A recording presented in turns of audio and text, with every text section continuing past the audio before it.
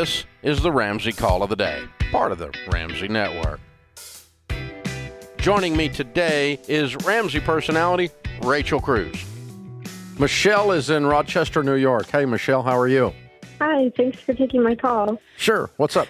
So my husband and I are trying to decide if we should move in with our mother-in-law. We are going to be seniors in college. We've been married 2 years now.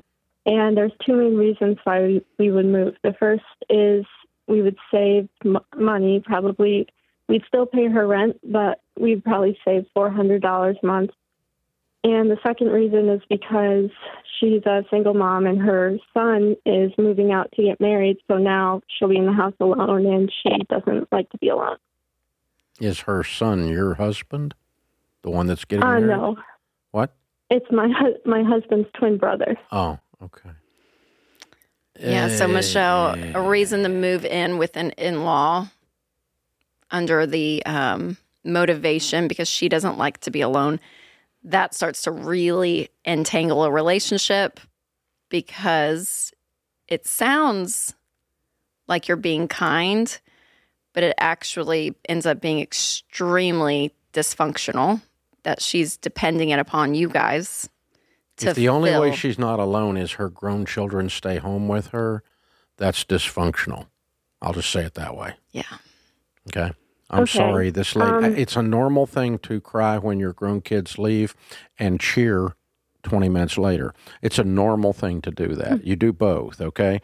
And to just cry, and I don't want to, she needs to have a life outside of her children. Okay, I will say she is very self-sufficient. She still works full-time. No, she's not. And Not emotionally.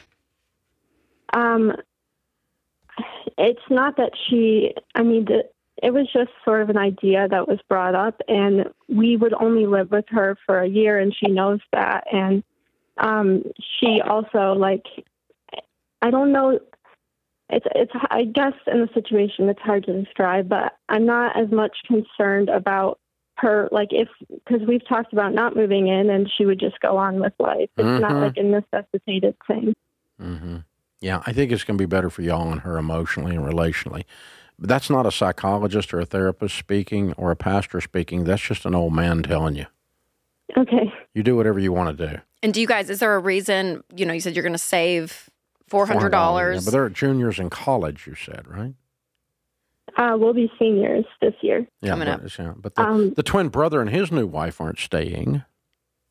Well, they're living in the new wife's in-law apartment with her parents. So they sort of have their own situation. We had just talked about it, because it was our last year of college, it might be nice to save money and take some of the strain off of ourselves. If you want to do it, it's Yes, fine. and- It's the way you presented it sounded weird. Okay. Sorry, So that was. I guess you didn't. It's not that it sounded weird. It just that our answer changes, or I'll say my answer is more cautious for you, Michelle, because of the end of that. It's not that we're doing this for a financial goal, because some people do that, right? I mean, we talk to people a lot that they're like, "Hey, we're going to make this move because we have this goal, and then we're going to be out. There's a date. It's very specific. All of that." I'm not completely against that. It was the last part when you said, and because she doesn't like to be alone.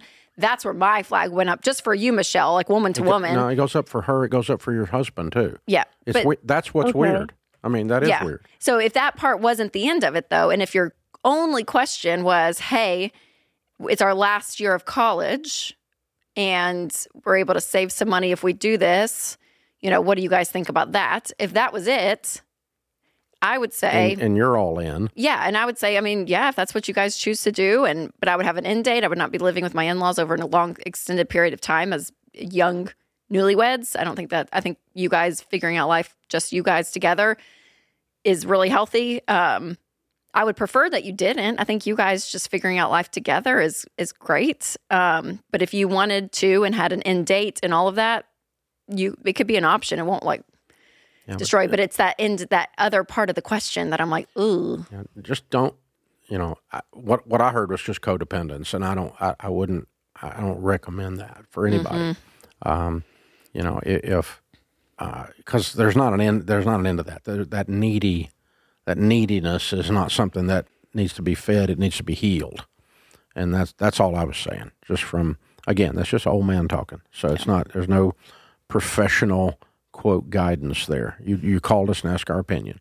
So, and I don't think she's a bad lady. I think she's just normal. It's normal. She's got 2 twin boys. They're the last 2 to leave. Yeah. And sobbing my eyes out when little and Charles she's marries. a single mom, and they've been her world, and that's a normal grieving of that. Yes. But it's also a release that, and you know, she doesn't have a choice. She's got to move on with the next chapter of her life. And you guys can't run over there every time she's lonely. Yep. Yeah. Okay. Anyway, I said our piece. Be careful.